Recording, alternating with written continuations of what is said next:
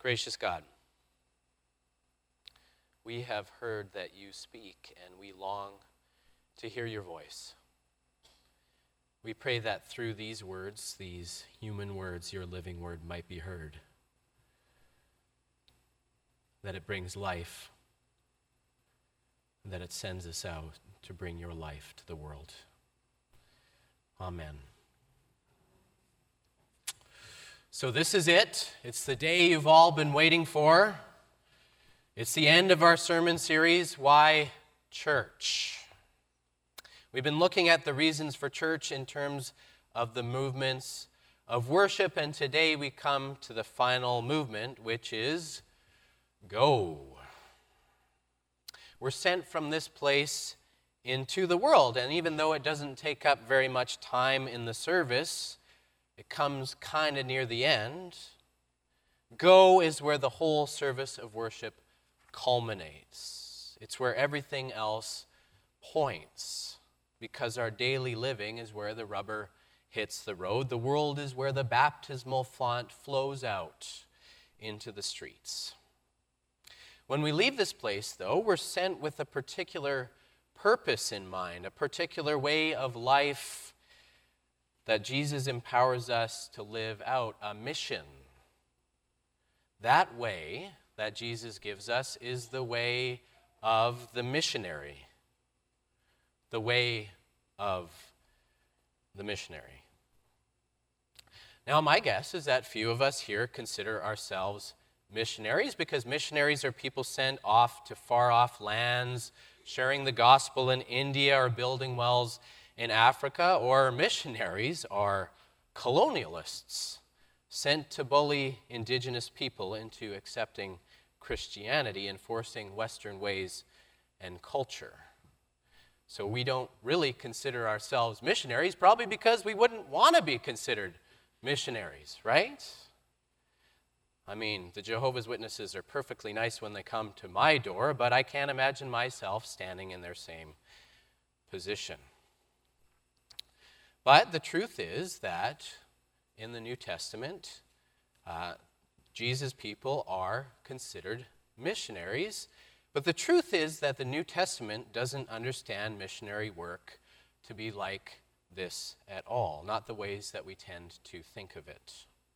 The word missio simply means to be sent. It's Latin for sent. That's where we get missionary. The earliest Christians understood themselves as missionary people, as a sent people. As the Father sends me, Jesus says in John's Gospel, as the Father sends me, so I send you.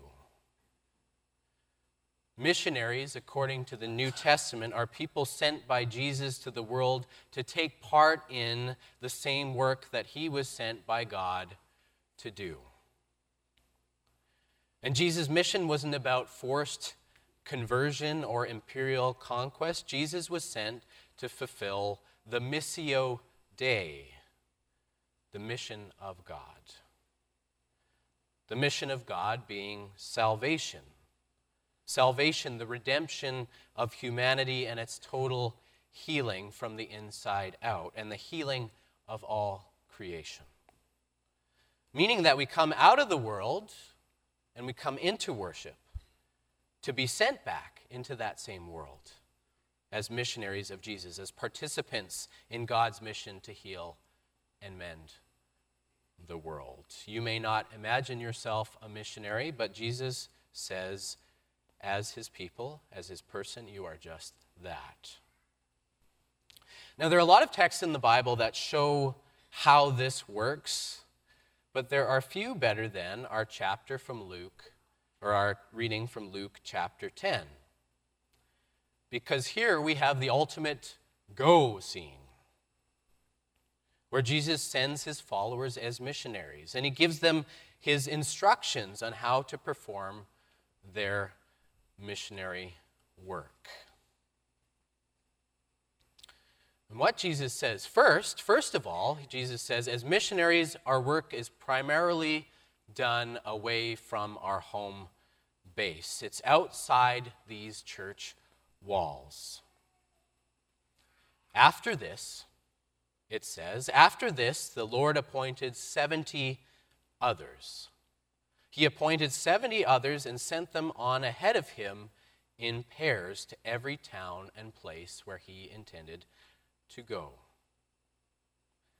Here it says that Jesus sent 70 people. I mean, it's the size of a small church congregation. Not only that, but Jesus sends his disciples 2 by 2. This is because Christianity is a social faith. Jesus sends us from this place to do his work, not as individuals, but to do his work together, building friendships, hearing confessions and offering forgiveness, visiting each other, bringing food for each other when we're sick, taking care of each other's kids. Jesus says in John's gospel, love one another.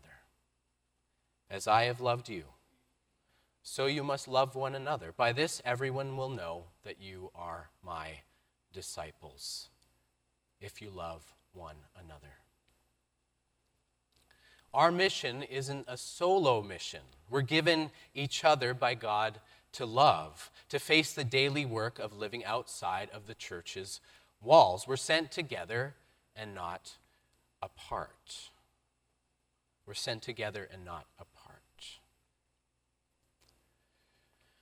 And we're sent on this mission together, but the mission doesn't just end with us. 70 is also the number of nations in the world according to Genesis chapter 10. Obviously, not the number of nations in our present world, but according to Genesis chapter 10, 70 is the number of the nations.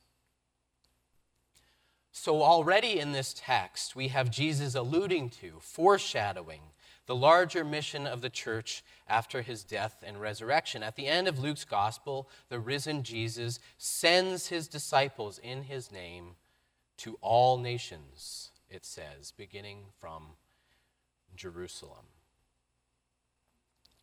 Now again, this sounds like the traditional understanding of missionaries being sent elsewhere, but for most of us and most Christians throughout history, the mission field is actually right here in our backyard. In this text, Jesus actually sends them into Israel's backyard. Jesus sends us into every town and place he intends to go, it says, meaning the neighborhoods we live in and the streets we live on too. We go into our families, our friends, our neighbors, and our workplaces. There's no place, there's no arena of life, whether domestic, commercial, or political, outside the bounds of God's interest and God's mission of love. So, that's the first thing. We're sent outside these walls as missionaries, first as witnesses to the love of God to each other, and then as witnesses to the love of God to every town and every place, wherever, whenever we may find ourselves. Okay? Second, we go because the world needs us to go. We go because the world needs us to go. Jesus said to them, the next verse says, Jesus said to them, the harvest is plentiful, but the laborers are few. Therefore, ask the Lord of the harvest to send out laborers into his harvest. Go on your way. See, I am sending you out like lambs in the midst of wolves. Now, I know that some of you are, Saskatchewan farm boys and farm girls, so you'll probably know this, but not everybody in our contemporary world knows this. But harvest time is when everything is ripe and ready to pick. And in biblical speak, the harvest is also a metaphor for the day of the Lord, the coming of God's kingdom, where humanity will be gathered to God and the world set right. Jesus is saying that there are so many people out there that are ripe, so to speak, that there's more people than even the number of people to harvest to extend that mercy. And the truth is, there's so much need in our world, in our own backyard. Our own church lawn hosts the poverty-stricken and victims of the opioid crisis 5 days a week. But beyond the physical, there's an epidemic of hopelessness, meaninglessness, and fear, whether it's fear of climate change, job anxiety, fear for our children's future. The world is in need. People are ripe. And when Jesus says, I send you as lambs in the midst of wolves, he's diagnosing the source of this need. It's a deep, deep problem. You see, in churches like ours, we tend to shy away from terms like evil, the demonic, or the devil. We tend to think of individuals and systems as the problem, and if only we could just make all those right, all would be well with the world. But in the biblical worldview, there are forces that actively oppose God's will for creation. They aren't people, though. The Apostle Paul says our struggle isn't against flesh and blood, human beings, but against the powers and principalities that oppress people. Jesus says here there are wolves, active spiritual forces that devour the human spirit. They act out in the form of poverty, violence, war, racism, greed, and all forms of other injustice and oppression, but they come from deep spiritual roots that are simply beyond our sight, and they are to be opposed, Jesus says. And this is why Jesus also tells them to carry no purse, no bag, or sandals, and to greet nobody or to greet no one on the road. I mean, it sounds sort of like the Marie Kondo method of missionary work, minimalist. But Jesus says that our task is so significant that single-mindedness is necessary. To be a missionary is to put the work of Jesus front and center in our lives, the work of bringing hope and freedom to a world in need. We go because the world needs us to go. Jesus sends us out with a sense of urgency because we all need the God of hope and peace and grace to deliver us now as much as ever. We may gradually work our way into this work, but it's not something to be taken lightly or by half measure. Because according to Jesus, the stakes are too high. The harvest is plentiful, but the laborers are few. And when we're devoted to this mission, Jesus says, it inevitably brings good to the people we meet in their lives. That's the third point. Reason number 3. Is that reason number 3? I think we're a little far behind on the PowerPoint. There we go. Okay. Yeah, reason number 3. Okay. Here we go. Anyway, whatever house you enter, Jesus says, whatever house you enter, first say peace. And if anyone is there who shares in peace, your peace will rest on that person. But if not, it will return to you. Remain in the same house, eating and drinking whatever they provide, for the laborer deserves to be paid. Do not move from house to house. Now, today, generally, Christians are known as people who are against things, against behaviors, against laws, against policies or people even. But here, Jesus says that missionaries carry peace with them wherever they go, and it rests on other people. It rubs off on them. Here by peace, Jesus doesn't mean like a vacation. We could all use a vacation, of course. But it's salvation he's talking about again. the deepest possible peace, reconciliation, and an end to antagonism. Notice, too, that Jesus tells his disciples to eat and drink whatever is served to them. Some of Jesus' most transformational encounters come with strangers, happening over food and, yes, likely a lot of wine. But part of bringing peace to people, being a peace-bringing people, is recognizing that our job isn't to force people to adapt our culture, our diet, or our way of life. It's to take what we are given as guests where we are. Not to sow anger or hatred or division, but we're sent out as agents of peace, joining our neighbors in the spirit of friendship wherever we may find them. And when we do that, Jesus says, God's peace comes naturally. It comes organically. It comes in both word and deed. Moving on in our scripture passage.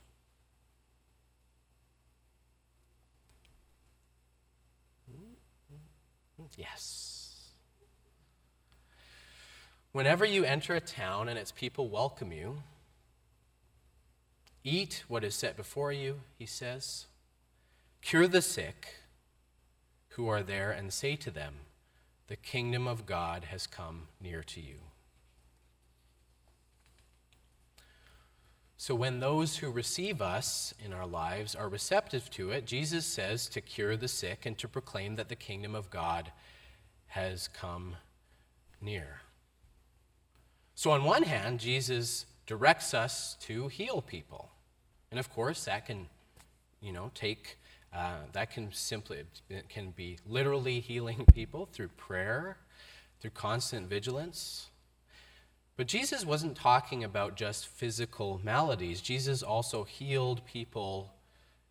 He healed their empty stomachs with food. He healed outcasts with community. And he healed wounded hearts with words of compassion. Jesus says to offer healing in practical, tangible ways. On the other hand, though, Jesus says we're also to share good news, what's traditionally called evangelism. And now I just heard a collective sort of shudder through so many people's spines. Because evangelism, sharing faith, just isn't a united churchy thing to do.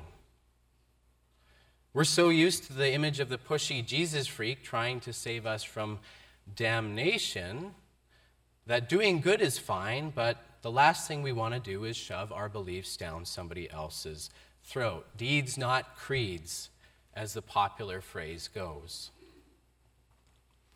But Jesus seems to pair the two, word and deed, together. Tell them, Jesus says, tell them that the kingdom of God has come near. Here Jesus says that our good deeds are the outcome. They're the manifestation of God's kingdom, God's work in the world. God's kingdom meaning the world set right as it was meant to be, made whole. When we experience healing, when we get a sense of hope, when sacrifices are made for the sake of others and the common good, they're part of a larger, unseen reality. They aren't just individual events. They're sewn together by the love of God. For us, good deeds aren't just good deeds. They're tangible experiences of God's love at work. They're a sign, a foretaste of that beautiful future in the present moment, here and now. I mean, we're glad to share our favorite restaurants,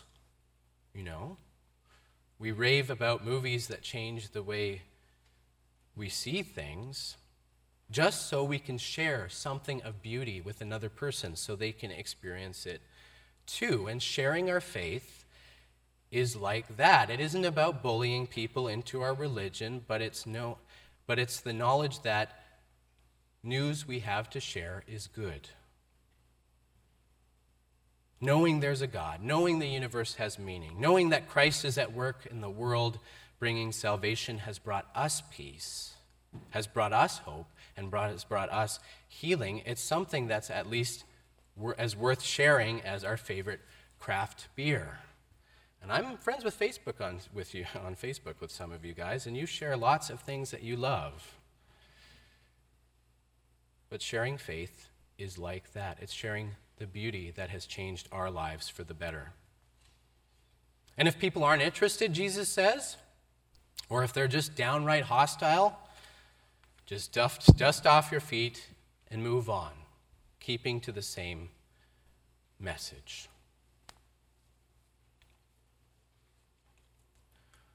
So we go because we're sent to bring the peace of Christ, to share good news in word and deed. Jesus pairs them together.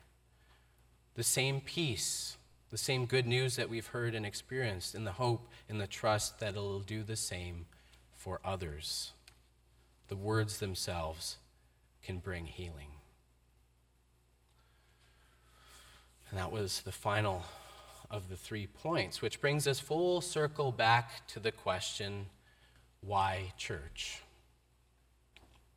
Again, we come to church to go. Somebody thought that was funny. And not just leaving because you didn't like what the minister said. That's another way of going. That's not quite, But we come to church to go. All that stuff in the middle builds up to that final jump-off point. We come to be sent back into the world as missionaries. Together we're sent by Jesus beyond these walls to bring salvation, God's healing, to every town and every place. We're sent because the world needs hope. It needs freedom from brokenness and despair. We're sent because God brings this freedom and this hope through her people, through acts of love and mercy, paired with the world-changing good news that the kingdom of God has drawn near. So why church? Because the world needs missionaries. It needs the good kind of missionaries. Missionaries sent not to conquer the world, but to overcome the world through the self-giving love of God in Jesus Christ.